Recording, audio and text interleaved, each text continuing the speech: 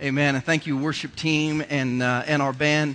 As we find ourselves on Veterans Day weekend, I think it's only appropriate. We're only able to do what we're doing here today. I've traveled to several different countries in the world doing missions work, and not all of them. As a matter of fact, few of them are able to do what we're able to do on a Sunday morning, and that is come together and worship. And regardless of how things in your world turned out this week, I believe we live in the greatest country on planet Earth. And I love America, and America is what it is. A lot of it because of the men and women who have served our country and who are currently serving our country. So if you're here today and you are a veteran, or if you have served in the armed services at all, would you just stand so as a church we can just say thank you? Do we have any former military in here?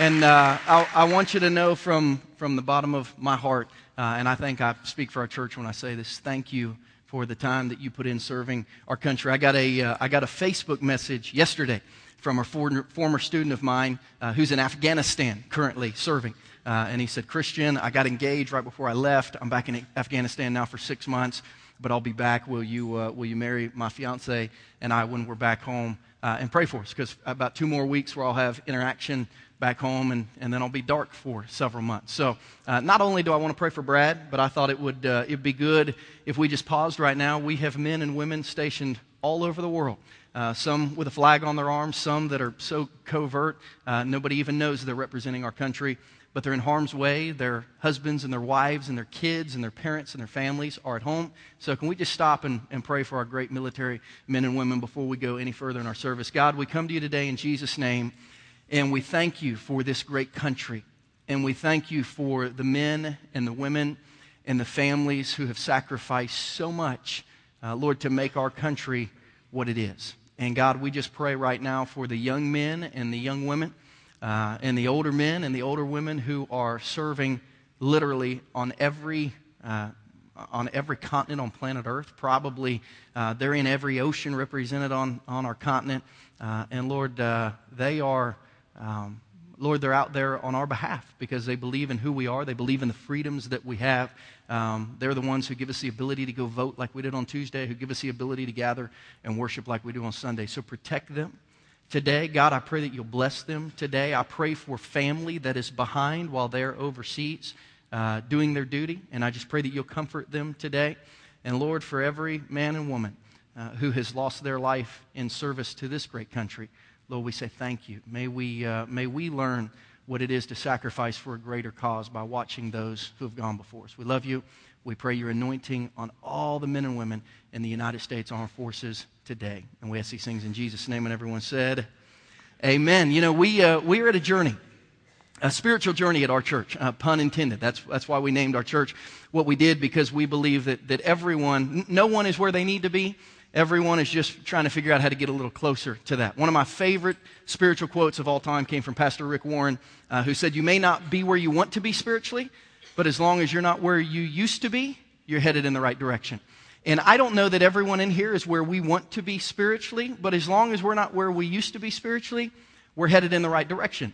And as a church, that is our goal. That's actually our mission statement, that we'll all head in the right direction together. Our mission statement as a church is to see people who are far from God become passionate Christians who make a difference in the world, to go from where they are to meet Jesus, to develop a relationship with him, and then through that relationship to bless the world in a wonderful way. And we've seen a lot of that happen at our church. And when we gather on Sunday mornings, like we have for the last 14 months, we get together and we talk about things here that the Bible says will improve our life and allow us to be closer to God, allow us to be more passionate spiritually, allow us to have more impact in the world. We've talked about parenting. We've talked about marriage. We've talked about just bad habits in our life that we need to get rid of, and we've talked about starting good habits. As a church, we look deep into the Bible for areas in our life. We talk about morality. We talk about helping those in need. We're trying to figure out as a group of people together how we can come together, make this the kind of the guidebook of our life, and how we can live better for Jesus to make more impact in the world as we go along. And one of the areas that the Bible talks about that we've been talking about the last 2 weeks, but that is sometimes difficult to talk about in a church settings because of past experiences people have had, is what the Bible says about finances, what the Bible says about economics. The last 2 weeks, today and next week, we're in a series that we're calling Biblical Economics. What does the Bible say about finances? What does the Bible say about how to manage your finances? And here's the out that I have given our church. If you're a first-time guest today, or you're newer to our church, here's the freedom that I want you to have. Our church doesn't need your money. This series is not in any way tilted or slanted to try to manipulate our church to give more, to give less, to give more frequently. This series is not really about our church. This series is about our people. As we look at the prayer requests, you all know that the number one cause of divorce in our country, and if there's a marriage problem in our country, the marriage problem in our country is divorce first and foremost, because 54% of people that get married end up not staying married. And some of you have found yourself in terrible situations, and some of you are on wonderful second marriages or third marriages, and God gives incredible, incredible grace. But the number one cause, the number one reason marriages fall apart is because of financial conflict. The number one reason that adults over the age of 40 are taking their life is financial stress. If you look at the world around you and you think about the conflict or the stress that you're having, so much of it is financial. And as a church, if we say, we don't want to talk about money because that'll offend people and make people think that all we care about is money, we're not doing our duty to help marriages, to help mental health, to help emotional health. We're not doing our duty to tell you what the Bible says about how you can be blessed when you understand biblical economics. So what we've been doing the last few weeks is just talking about what the Bible says about money. And we don't want that to offend anyone. The deal we have made is sit back, listen, learn, don't feel obligated in any way to do anything more than you're doing. If you're brand new, don't feel obligated in any way to do anything. And we have even put at the end of our emails this month, we're talking about finances. Don't invite your friends, because most people think all churches want is their money. They don't want to hear about that. So this is kind of a bad month to invite a friend for the first time. So if you're here for the very first time, we're sorry, and we won't be talking about money forever and ever and ever. But today, we are. And this is the part of the series, this week and next week, that we're going to talk about giving. What the Bible says about giving and receiving, about what our duty is. The first few weeks of this series, we've stayed real high level. What does the Bible say about our attitudes towards money? And we've talked about things like stewardship, taking responsibility. We've talked about words like gratitude. We've talked about words like contentment. We've talked about words like generosity. Last week, we looked at Joseph, and we said Joseph's perfect plan for the finances of Egypt was plenty of margin. Don't spend everything you get, because you probably won't make everything that you make now. Have a good budget. Make sure you save some for when there is a rainy day, no pun intended. Make sure you're giving some. But I had someone come up to me after the very first week of the series. I've never had this happen. A woman in our church who's not here today, and even if she was here, I asked her permission to share this story. She came up to me after the very first week, and she's pretty new to the faith. And here's the question she asked me: Christian, how much am I supposed to give spiritually? So, what do you mean? She said, just cut through the stuff. Like, I've just given my life to Jesus. I want to do what the Bible says. So how much does the Bible tell me to give? Just lay it out there, man. Like, how much?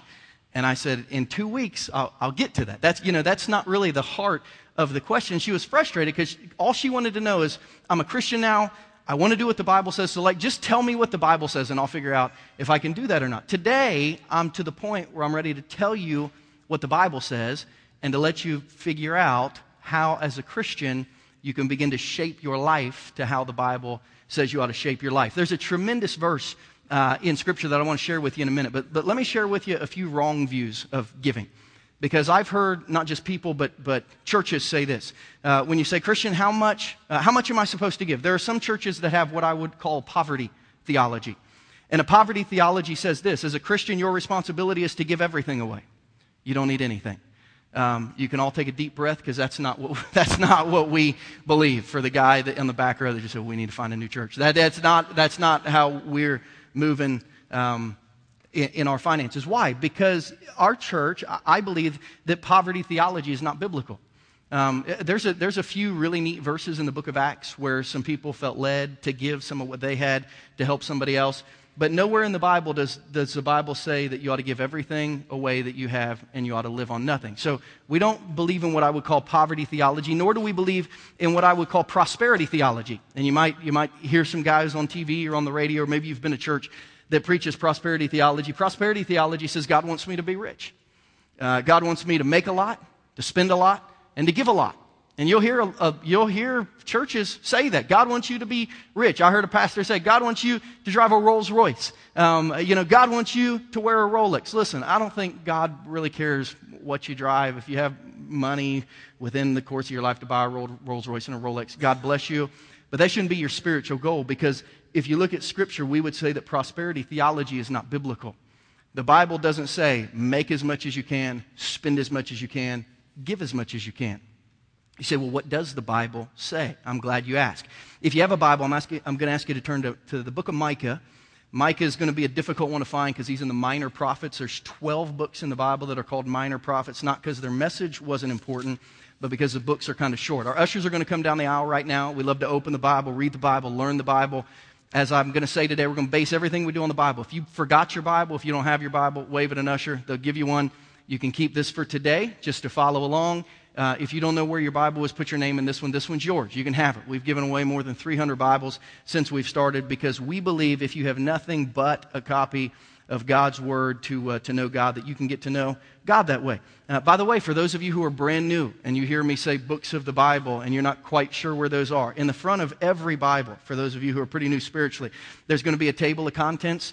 And if you look at the table of contents, go down to the very end of the Old Testament, you'll see all these, what we call the shorter prophecy books: Hosea, Joel, Amos, Obadiah, Jonah, Micah, Nahum, Habakkuk, Zephaniah, Haggai, Zechariah, Malachi. And sometimes, don't feel ashamed, you just go and you say, okay, Micah is on page 1006, and you just read it like a book, because not everyone, probably very, very few people, have all the books of the Bible memorized. But in Micah chapter 6, Micah makes an interesting comment that Christians need to be aware of. Because at the end of the day, God is God. And at the end of the day, there are some things that God requires. You know that the Bible is not a list of suggestions. It's a list of what God says is best. These are best practices spiritually. And I love the way that Micah says it, because in Micah 6:8, he uses a good word. And he says this: He has shown you, because Israel's trying to figure out, what do we need to do to get the Lord's blessings? And Micah says, He has shown you, O mortal, which means man, what is good. And what does the Lord require of you? Underline the part of that verse right there. Every Christian should be asking the question that this lady asked me 2 weeks ago. What does God want me to do? This isn't about my finances. This isn't about my budget. This isn't about what the church needs. This isn't about what bills the church has. What does God want me to do? I continually find myself asking that question as a Christian. What does God want me to do? What does the Lord require of you? And then he goes on to say to act justly, to love mercy, and to walk humbly before your God. You know, I gave that verse to say this. As you talk about giving, it's important to have a biblical theology. And a biblical theology asks this question: what does God say? Not what does a preacher say? Not what does my denomination say? Not what have my parents taught me? Not how much do I have? The question that you should ask anytime I teach anything, you should be wondering, Christian, does the Bible say that, or do you say that? So biblical theology is trying to figure out what the Bible says. And I'm going to start big, and then today we're just going to work on heart. Okay, so I'm going to start big financially, and then we're just going to work on heart, and then next week we're going to dig in a little more to the nuts and bolts of biblical giving. But biblical theology says this. I'm going to say a word that some of you have never heard before in your life. Biblical theology says when it comes to giving, what does the Lord require? It says to give God a tithe. Now, that's a very odd word if you look at that on the screen. Some of you, if you've seen that word, you would say tith or a tithe or, tithe. I heard someone ask one time when they saw this word, what is a tithe? And I said, I don't understand. Like, I'm supposed to give God a tithe. What is a tithe? The word is tithe.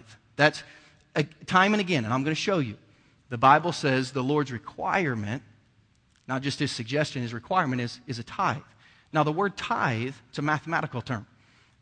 It's a word like fraction. The word tithe means tenth. That's what it means.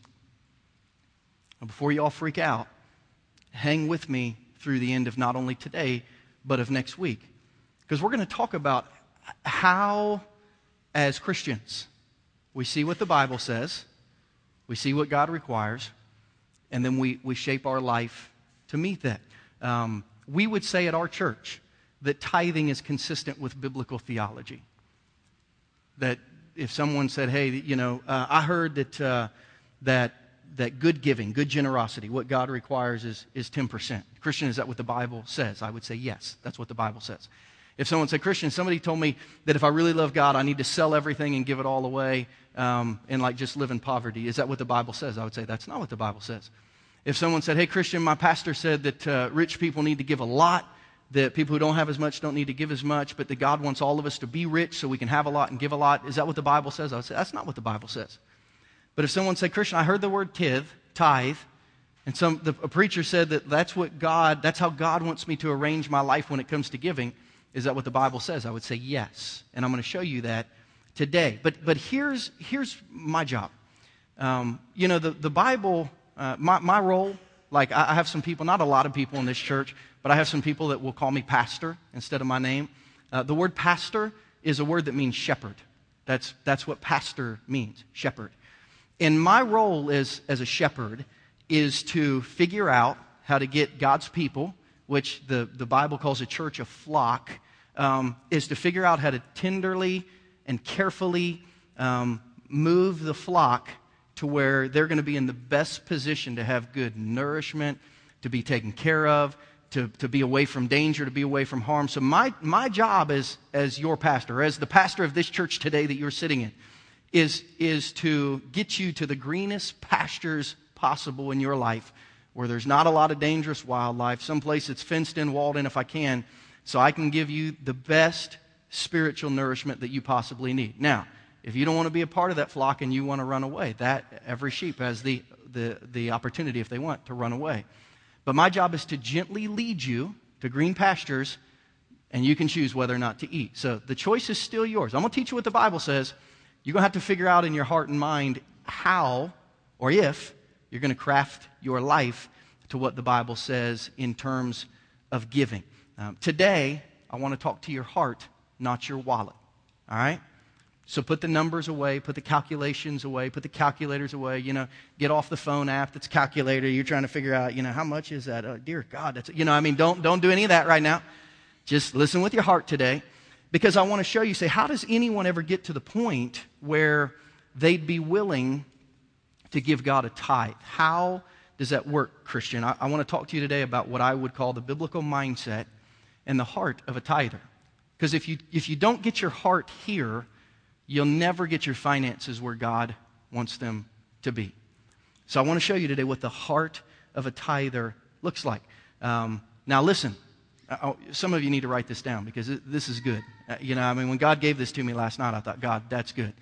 Before you can give like God wants you to give, you have to learn to receive like God wants you to receive. And the reason many of us are broken in our view of giving is because we're broken in our view of receiving. You say, what do you mean by that, Christian? I mean this.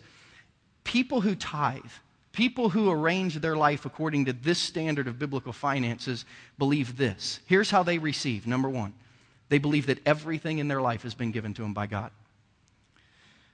See, if you don't believe that, if you don't receive that I am truly blessed of God, and everything I have, God has a hand in what He has given me. If you don't believe that, then it'd be very difficult, unless you're just kind of independently wealthy, to get to a point where you could set aside a whole lot for God. You have to learn to receive before you're able to give. And the attitude of receiving is, everything I have, God has given me. You say, Christian, man, that's tough. Well, look what the Bible says, okay? James 1:17. James says, every good and perfect gift, everything that you have that's good and perfect, is from above, coming down from the Father of the heavenly lights, who does not change like shifting shadows. James says the first really heart attitude, before you can give, you need to learn to receive. And you need to learn to receive this way. Everything that I have, God has given me. This is James, who's the half-brother of Jesus. Now, I read something interesting as I studied this text, and I have memorized the book of James. I bet I have preached the book of James more than any other book in the Bible, and I learned something this week that I have never learned before. In James 1:17, when it says that everything comes down from the Father of heavenly lights, Father of heavenly lights was a term used for more than 4,000 years in Judaism to basically give give credence to the Creator. Father of heavenly lights meant this, that some people worship the sun, some people worship the moon, some people worship the stars. In Judaism, they said, we worship the Creator of all those lights. And they were basically admitting this. Just by using this phrase, Father of heavenly lights, they're saying, God is the Creator, He's given us everything. So some of us, before we can even learn to give, we got to learn to receive. And we have to believe what the Bible says, that everything has been given to us by God. Look at Deuteronomy 8, verses 17 through 18. You may say to yourself, when you look at your wealth, my power and the strength of my hands have produced this wealth for me. But remember the Lord your God, for it is He who gives you the ability to produce wealth. And so He confirms His covenant, which He swore to your ancestors as it is today. Listen, God's not stupid. God said, I know there's going to be a lot of you who think, wait a minute, I made this money. God says, don't think that, because I gave you the ability. I put you in the positions. I allowed you to be born into the country and into the family. I allowed your mind to be shaped a certain way. I allowed you to go to school and to get hired. And God said, I've positioned your life to do this. In Job 41:11, it's interesting because Job and his friends were kind of talking about what God owed them and what they could give God.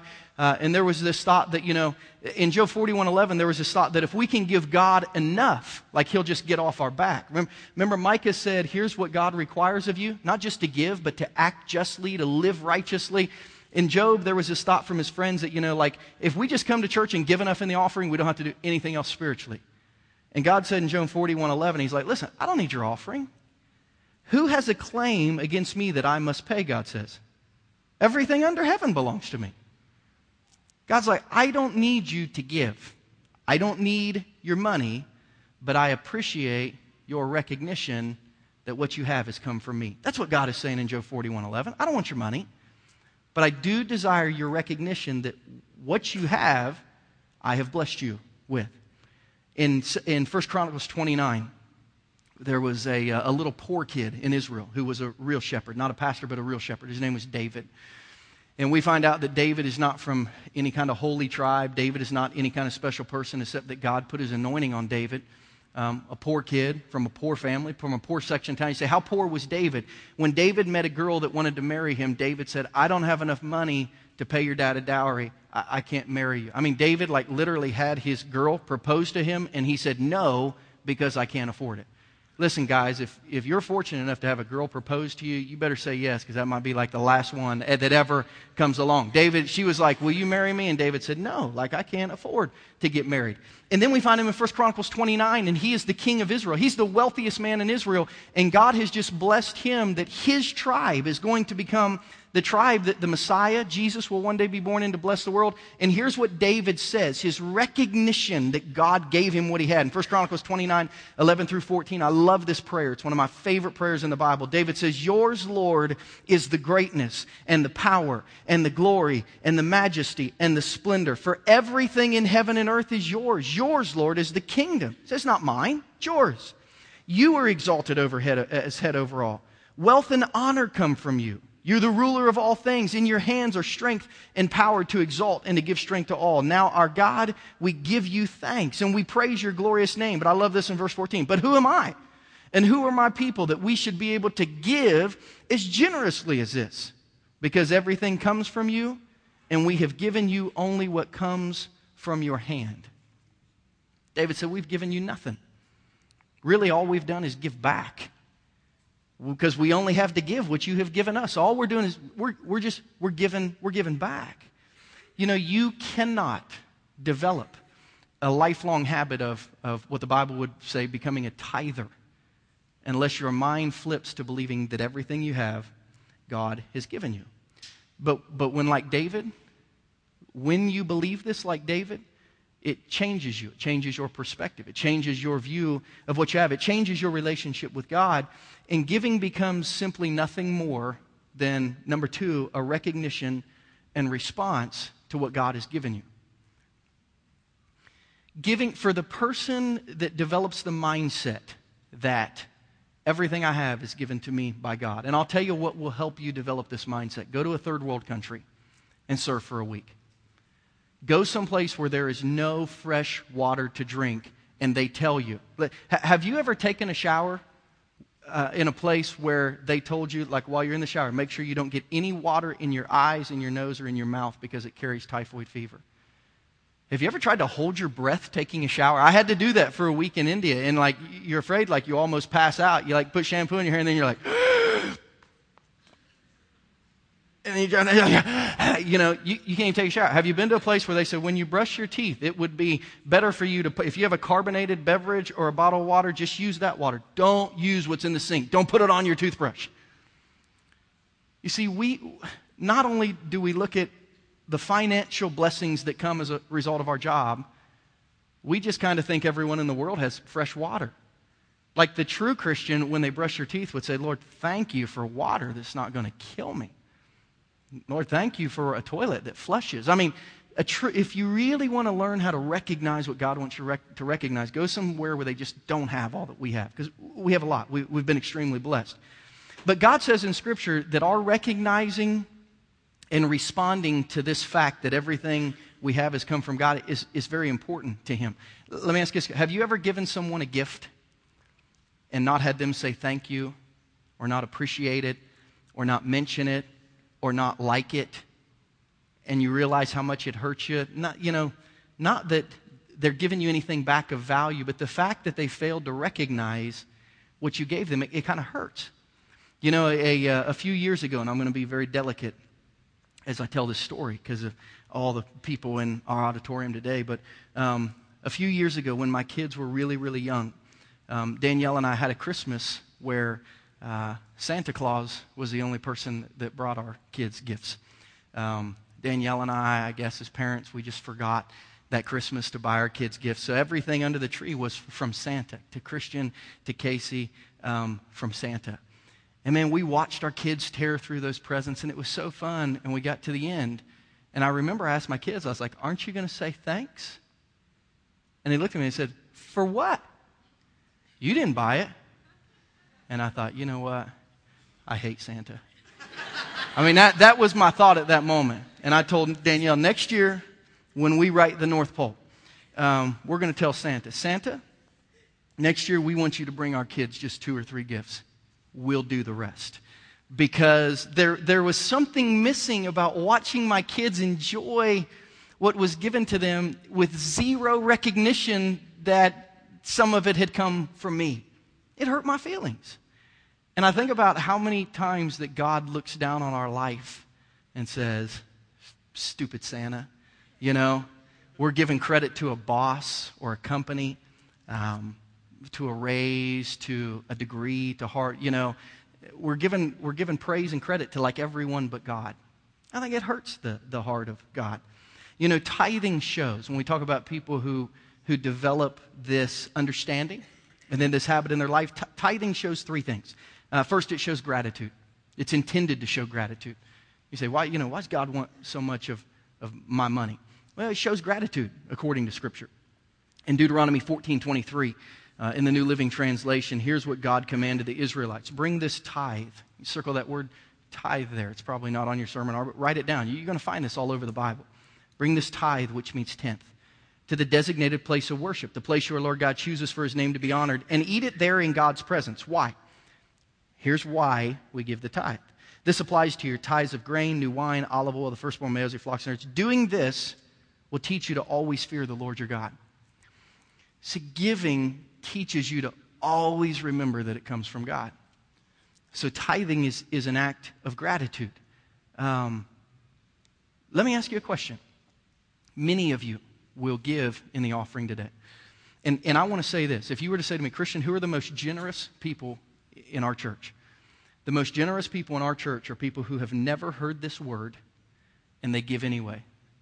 They have literally zero spiritual understanding that they're supposed to give and they give anyway. Those are the most generous people in our church because they're just giving because like their heart is so generous. I mean, if you give $2, like to give away $2 of your money without knowing that you're supposed to, you're like a really good person. But why are you giving today? Some of you are going to give because you know we're going to give some to India, to Africa. You're giving because of what you believe in. Some of you are giving because you look around and you think this place probably needs money. Some of you are giving because you feel blessed. But see, when we tithe, it's always this attitude that everything I have, because you're giving off 100%, everything I have has been given to me by God. So it's a tremendous reminder of gratitude. Some people today will consider what they're giving as giving away. When you tithe, you give back. Do you understand that, I'm not giving my money away. I'm giving God's money that He's given me like a bunch of it. I'm giving some of it back just to say thank you. In Psalm 59 through 11, God says again, in several places in Scripture, God says, I don't need your money, but I want you to recognize how much I've blessed you. God says, I have no need of a bull from your stall or goats from your pens. Those were kind of the offerings in the old days. They didn't deal in paper and coins, but in resources. For every animal of the forest is mine, and the cattle on 1,000 hills are mine. I know every bird on the mountains. I know the insects in the field are mine. God's like, I don't need your stuff because it's mine. But when you freely give it, it reminds me that you see how blessed that you are. So we give because of gratitude. We tithe because of obedience. And listen, God is not greedy, but He's God. And when God says do something, most of us are like a first or second grader. We say, why? But we're explaining that today. God's not greedy, but He is God. When He says do something, what does the Lord require? This is what I want to do. So a lot of us give out of obedience. Micah 6:8, what does the Lord require? What did God say to do? Okay, I'm going to do that. Leviticus 27, verses 30 through 32. A tithe of everything from the land, whether the grain of the soil, the fruit of the trees, belongs to the Lord. It's holy to the Lord. Whoever would redeem any of their tithe must add a fifth of the value to it. That's a difficult thing. That basically means if you sell a cow for $10, you have to add a fifth. Instead of just giving the cow, you have to add a fifth. Why? To make sure you're not just passing off bad animals to a friend and then giving God less than what you deserve. If you're wondering why do you have to add to it? Every tithe of the herd and the flock, every 10th animal that passes under the shepherd's rod will be holy to the Lord. Numbers 18:24. God said, I give to the Levites as their inheritance the tithes that the Israelites present as an offering to the Lord. A lot of you, if you're good businessmen, but you're new to church, are probably thinking, or maybe you've been thinking your whole life as you drive, how do churches fund their ministries? For 4,000 years, this is how ministry has been done business-wise. People hear God's standard for them. They find a ministry that they trust, giving their 10% to, and they get behind it, and that's kind of how church, and that's why in the New Testament it says you need to have, many leaders. You need to have tremendous accountability. You need to have great transparency in your finances, but you give to some place you trust, that where you believe they're going to do great ministry with your money. This is how churches have, if you want to, how do the churches operate? This is how. There are people who believe and follow this standard of giving, and then churches take it, they're wise stewards, and they move forward doing ministry with it. Deuteronomy 12:5-6 says, you are to seek the place of the Lord your God, will choose from all your tribes to put His name there for His dwelling, so find out where God is, and then to that place you must go. There bring your burnt offerings and sacrifices, your tithes and your special gifts, which you have vowed to give, and your free will offerings, and the firstborn of your herds and flocks. You say, okay, that's all Old Testament. What did Jesus say? Matthew 23:23. I'm glad you asked. Jesus, when He was fighting with the Pharisees who kept every letter of the Old Testament law, so they gave 10%, but they didn't help hurting people, so they gave, but they wouldn't serve. They gave, but they wouldn't read their Bibles. He's like, you're just following the letter of the law, but your hearts prove that you don't love God. Jesus says, woe to you, teachers of the law and you Pharisees. You're hypocrites. You give a tenth. That's good. You're tithing. Mint, dill, cumin, those are all like spices and stuff. But He said, you've neglected the more important matters of the law, justice, mercy, faithfulness. You should have practiced the latter without neglecting the former. God's like, yes, Jesus says, yes, you tithe. But you also serve the needy, and you help the poor, and you connect yourself to a place that's going to do ministry of justice and mercy and helping. You don't just give money and then forget about the rest. You got to do both. In Hebrews 7:5, we see the author of Hebrews talking about the diligence of the Old Testament saints. The law requires that the descendants of Levites who become priests collect a tenth from the people, that is, their fellow Israelites, even though they also descended from Abraham. And then Jesus in Matthew 5 said, listen, I'm not trying to rewrite the Old Testament. I'm here to take you to the next level. He says, don't think I've come to abolish the law or the prophets. I haven't come to abolish them, but to fulfill them. For truly I tell you, until heaven and earth disappear, not the smallest letter, not the least stroke of a pen will by any means disappear from the law until everything is accomplished. So a part of giving is just obedience. Well, if you ask some people in our church, why do you give? Some would say gratitude. Some would say because God tells me to. I want to be obedient to God. For others, it's just a trust issue. It is tithing, giving 10%, which is a large portion of an adult's budget, is a big step saying, God, I really trust you with my money. To give you this much, God, I'm trusting you to take care of me. That's where Malachi 3:10 comes in, where God's talking about trust. Bring the whole tithe into the storehouse, that there may be food in my house. Test me in this, says the Lord Almighty. See if I won't throw open the floodgates of heaven and pour out so much blessing that there won't be enough room to store it. God says, try me. Try me. You give what I tell you to give and see if you'll ever go needy. I'll help you. You bless me, I'll help you. In 1 John 5:24, John says, here's how we know that we love. This is how we know that we love the children of God, by loving God and carrying out his commands.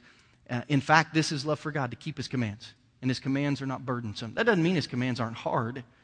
That means that burdensome word would be an overly heavy task laid on a slave by a master. Here's what John is saying. Sometimes God's commands are really hard, but they're not unfair. Might be really difficult, but it's not unfair. And, if you want a picture, you say, well, show me a picture of gratitude and obedience and trust. Christian, show me a picture of someone who does this. They tithe, even though everything in their life isn't taken care of first. I'll give you a picture of what our church is trying to do. You go to a church that's 14 months old. You go to a church that currently is taking the first 12% of its budget and putting it in missions and giving it all away to serve people. And most of you have said thank you for that. And most of you have said, I love our church because of how we give. Now, maybe some of you have mistaken our generosity and our giving for the church just has tons and tons of money. In January of next year, we'll do an event called Momentum, and we'll roll out our 2012 budget, and we'll show you how much came in and where it all went. But here's what you'll learn at that event. We have not arrived financially as a church. Our church doesn't pay the vast majority of our staff. Our church, and I mean, I've had an incredible group of people that have helped me do this, but has never paid me a penny of what has ever come in an offering since the very first offering we took in January of 2011. Pastor Ryan Holt, who's taken a weekend away with his wife because it was her birthday this week, we pay him, maybe 12% of his salary comes from the church. He raises the rest outside. One day we want to buy land and have a building, or maybe buy a building. We're talking to realtors and landowners and empty buildings and churches, all over the city all the time. We've not arrived yet. And as a matter of fact, our finance team sent me our kind of October end statement. And as of October, through the first 10 months of the year, I think what the church gives has met about 70% of the need. And about 30% of what makes our church run has come in from people that don't go to our church. And every now and then I'll think, maybe we should quit giving so much, or we're never going to get on our feet as a church. We've given away $65,000 since our church has started. That's like a couple staff members. That's a good down payment on a piece of land. That's good for a bank to see sitting in your bank account if you ever need to get a loan for a building. And we have given that. Why? Because of gratitude. We believe everything our church has been given, even the shortage that we have currently, has been given to us by God. Obedience, because, listen to this. In 1 Corinthians 4:2, God says a person who's in charge as a manager has to be faithful. In this church, that's me. I have to be faithful with what comes into our church and accountable to our finance team. And here's what I found in Numbers 18:25 through 29. This is why I'm so passionate about this as a pastor. The Lord said to Moses, speak to the Levites and say to them, when you receive from the Israelites the tithe that I give you as an inheritance. So when the people give their tithe, you must present a tenth of that tithe as the Lord's offering. So a church has to take what it gives, and the church has to give the first 10% away. I'll be very honest. After I read this, in verse 27, your offering will be reckoned to you as grain from the threshing floor, juice from the winepress. In this way, you'll also present an offering to the Lord from all the tithes you receive from the Israelites. From these tithes, you must give the Lord's portion to Aaron the priest. You must present as the Lord's portion, the best and holiest part of everything you give, I would struggle as a Christian to give 10% of my money to a church that did not give 10% away, because I would say, you're telling me to tithe, but you're not being obedient to Numbers 18. Because the church says, if I tithe, you should tithe. You can't ask me to do one if you're not going to give anything away. But it's hard. And I ask, you can ask the members of our finance team if you know them. I'll call them up every now and then and say, like, are we giving too much money away? Like, how are we ever going to get a building? How are we ever going to get land? Like, am I ever going to get paid? I ask those questions just so you know. I'm just like you. Forgive me for those fleshly moments. It's like, should we save a little bit? Like, that's a lot of money. And it's like, this is what we've committed to because of gratitude and obedience and trust. And I was having a difficult conversation with myself this week because I thought, Lord, I know you've called us to build a church. I know we can't meet in a school forever. I know our setup and tear down team is tired. I know there are days they just get soaking wet working. Like, God, I know we need to get some land or a building sooner than later. God, should we give away so much? And God spoke to me about both Abraham and Jacob, because God told Abraham, one day I'm going to give you land. You're going to have people. God kind of called Abraham to build a country, not a church. But Abraham, God said, go do all this stuff. But in Abraham in Genesis 14 and Jacob in Genesis 28, before anything was established, before they had their land or buildings or people, we see both of them giving a tenth to God just to say, I trust you and I thank you. So listen, we're smoking what we're selling. Yeah, you get it? It's like, I'm not asking you to do something that we're not doing as your church. If you don't understand that reference, God bless you. I hope that you never do. But if you go to public school, you get it. We're doing what we ask you to do. Or at least we're trying to do what we ask you to do. Why is that? Because here's what we believe as a church. Here's what we believe as a church. Number 3, 90% with the additional blessing that God promises to our life is better than 100% of my finances on my own. See, 90% with obedience, gratitude, and trust is better than 100%. Now, sometimes that math doesn't work out. And those are the days that I call our finance team and say, what are we doing? And they say, relax. Just keep obeying God, Christian. That's why people are here, because our church trusts, and we're trying to make a difference. But I call this, let me make this real simple for you. I call this alleyway theology. Say, what is alleyway theology? Here's the scenario I present to you. You're going down a dark alley, 3 a.m., Chicago, Detroit, New York City, maybe someplace you're not familiar with, and you've got 10 $1 bills in your back pocket. And you can kind of see people hanging out in this alley back and forth. And God says, listen, give me $1, and I will protect you all the way to the end of the alley. I promise nothing will happen to you. Would at that moment, $9 in your pocket be worth the protection of a holy God? Or would you say, you know what, I'm going to keep my $10 and hope for the best? That's what I call alleyway theology. 90% with God is safer than 100% without this blessing in his life. Danielle and I are Simon Cowell fans. We used to watch American Idol. Now we watch The X Factor. Do any of you know what that is? He's a really mean British guy who yells at people who try to sing. But it's interesting, this X Factor, because I was watching this the other day, and God reminded me of what I call the Noah factor. You need to write this down. Because someone who has the mindset of a tither will have the mindset of the Noah factor. You say, what is the Noah factor?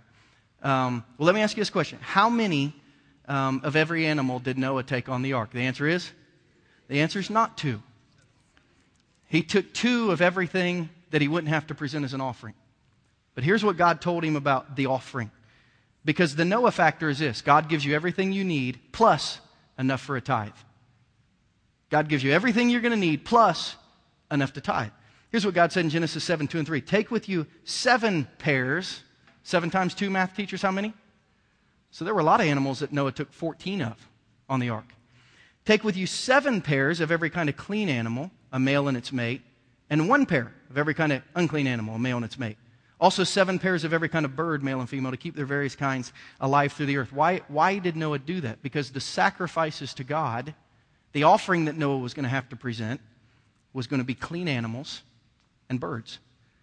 And God said, I'm not going to ask you to survive on less than you need, so I'm going to give you extra. Because I'm going to ask you to give, I'm going to give you extra. So you can give the extra, not what you absolutely need to survive. See, He's a pretty good God, right? And He knows the math, and He does the math for us. If you don't have this mindset, it's impossible to tithe. But when you do it, it changes you. You also have what I believe the Bible calls the me factor. So we have the Noah factor, and then we have the me factor. What is the me factor? The me factor says this: I'm only responsible to give in proportion to what I have. Like if I make $100, I give 10. God doesn't ask me and the guy, if I make 10,000 and he makes 20,000, God asks us not to give the same amount, but the same percentage. Because God He's fair. And here's what the Apostle Paul said this when he reminded the people in 2 Corinthians. Listen, you can only know what you're supposed to give, and you can only be responsible for your giving. For if the willingness is there, I want to give, the gift is acceptable according to what one has, not according to what one does not have. Our desire is not that others might be relieved while you're hard-pressed, but that there might be equality. So everyone gives the same thing, 10%, according to biblical theology, biblical finances. And this is good. This morning I was getting ready in my bathroom, and Casey came up. And if you've ever met my daughter, Casey, she just talks nonstop. So sometimes I try to hide from her on Sunday mornings because I'm going over stuff in my head, and she wants to talk to me about the Disney Channel and Wreck-It Ralph and American Girl dolls. And I'm like, Casey, I'm not even listening to you right now. I'm very sorry, but just, wait till after church. So, I'm in the bathroom getting ready, and here comes Casey. And I thought, oh, boy, here we go. And I'm ironing my shirt, and Casey, she's sitting there combing her hair. Says, so, Dad, what are you preaching about today?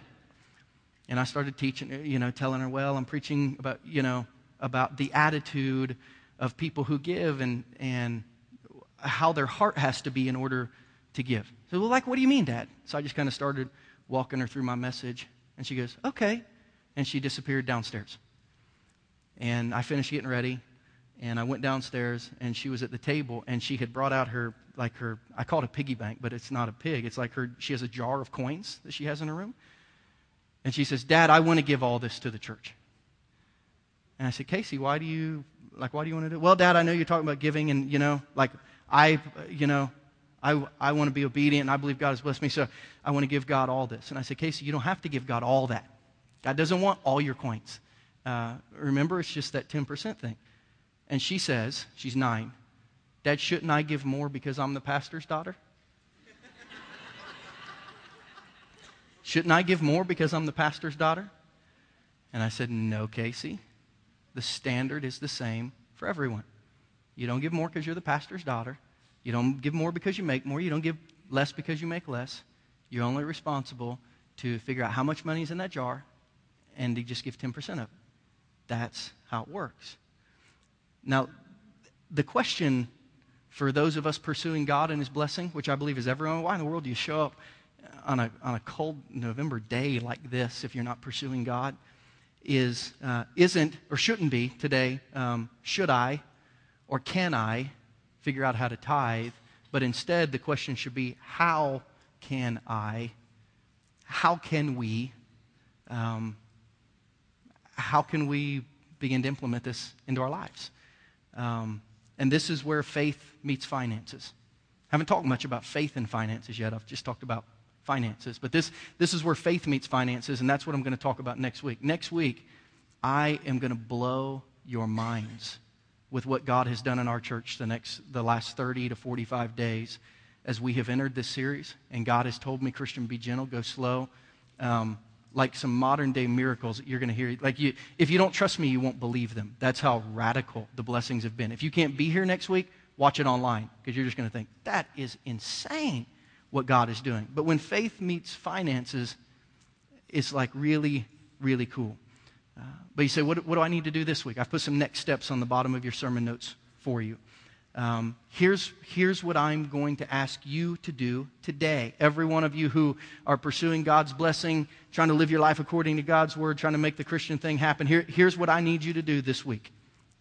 Next step, number 1. I need you to evaluate what 10% of God's blessing in your life amounts to. Now listen, some of you are going to evaluate that. You're going to start crying. Some of you are going to evaluate that. You're going to start laughing. Some might pass out. Some might get Tourette's and just start cursing madly that, dear God, how could I ever do this? I'm not asking you to do anything more than figure it up and write it down. Just know what it is. Secondly, I need you to decide this week whether you decide whether or not you believe and trust God's word in your life. In Acts chapter 17, one of my favorite verses is there. Paul would get up. The Apostle Paul started a bunch of churches. He started one in a place called Berea. And here's what they would do in Berea. Paul would preach a message, and these guys knew the Bible really well. And after Paul's message, these guys would get together, and they would go study the Bible to see whether or not what Paul was saying was true. Smart Christians. Make sure that I'm not just blowing smoke, okay? Acts 17:11. Now the Berean Jews were of more noble character than those in Thessalonica, for they received the message with great eagerness, and they examined the Scriptures every day to see if what Paul said was true. So go fact check me. Find out what the 10% is. Find out if that's what the Bible says. And then number 3. And I want to give you a few more verses, so just stay with me. Commit to become a tither, or commit to a plan that will help you in this lifetime become a tither. And here's what I mean by this. In Mark chapter 9, there's a dad whose son needed the desperate help of Jesus, and he asked Jesus, can you help my son? And Jesus says, what do you think? He's like, yes, I believe you can help me, but I'm still really worried about it. And he prayed this prayer in Mark chapter 9:24, said, immediately the boy's father saying, I believe, help me overcome my belief. Here's what I mean when I say commit to a plan. You say yes as far as you can, and then you say help. Yes, God, I in my lifetime will at some point commit to be a tither, but right now I need help. So yes, but help, because I don't know how I'm going to do this. And then go slow. In Deuteronomy 7:22, when Israel had conquered Canaan and they went in to take possession of the land, I think this is some of the best spiritual advice that could ever be given. Moses said to the people in Deuteronomy 7:22, the Lord your God will drive out those nations before you little by little. You need to write those 2 words on your sermon notes, little by little.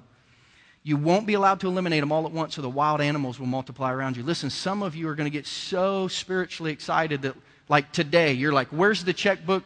Write a tithe. Listen, go slow. I'm not talking about a one week commitment. I'm not talking about a couple months. You figure out in your life how little by little you can commit to it. Maybe it's 3% one year, and then 6 the next, and then 9 the next. Maybe it's 2.5.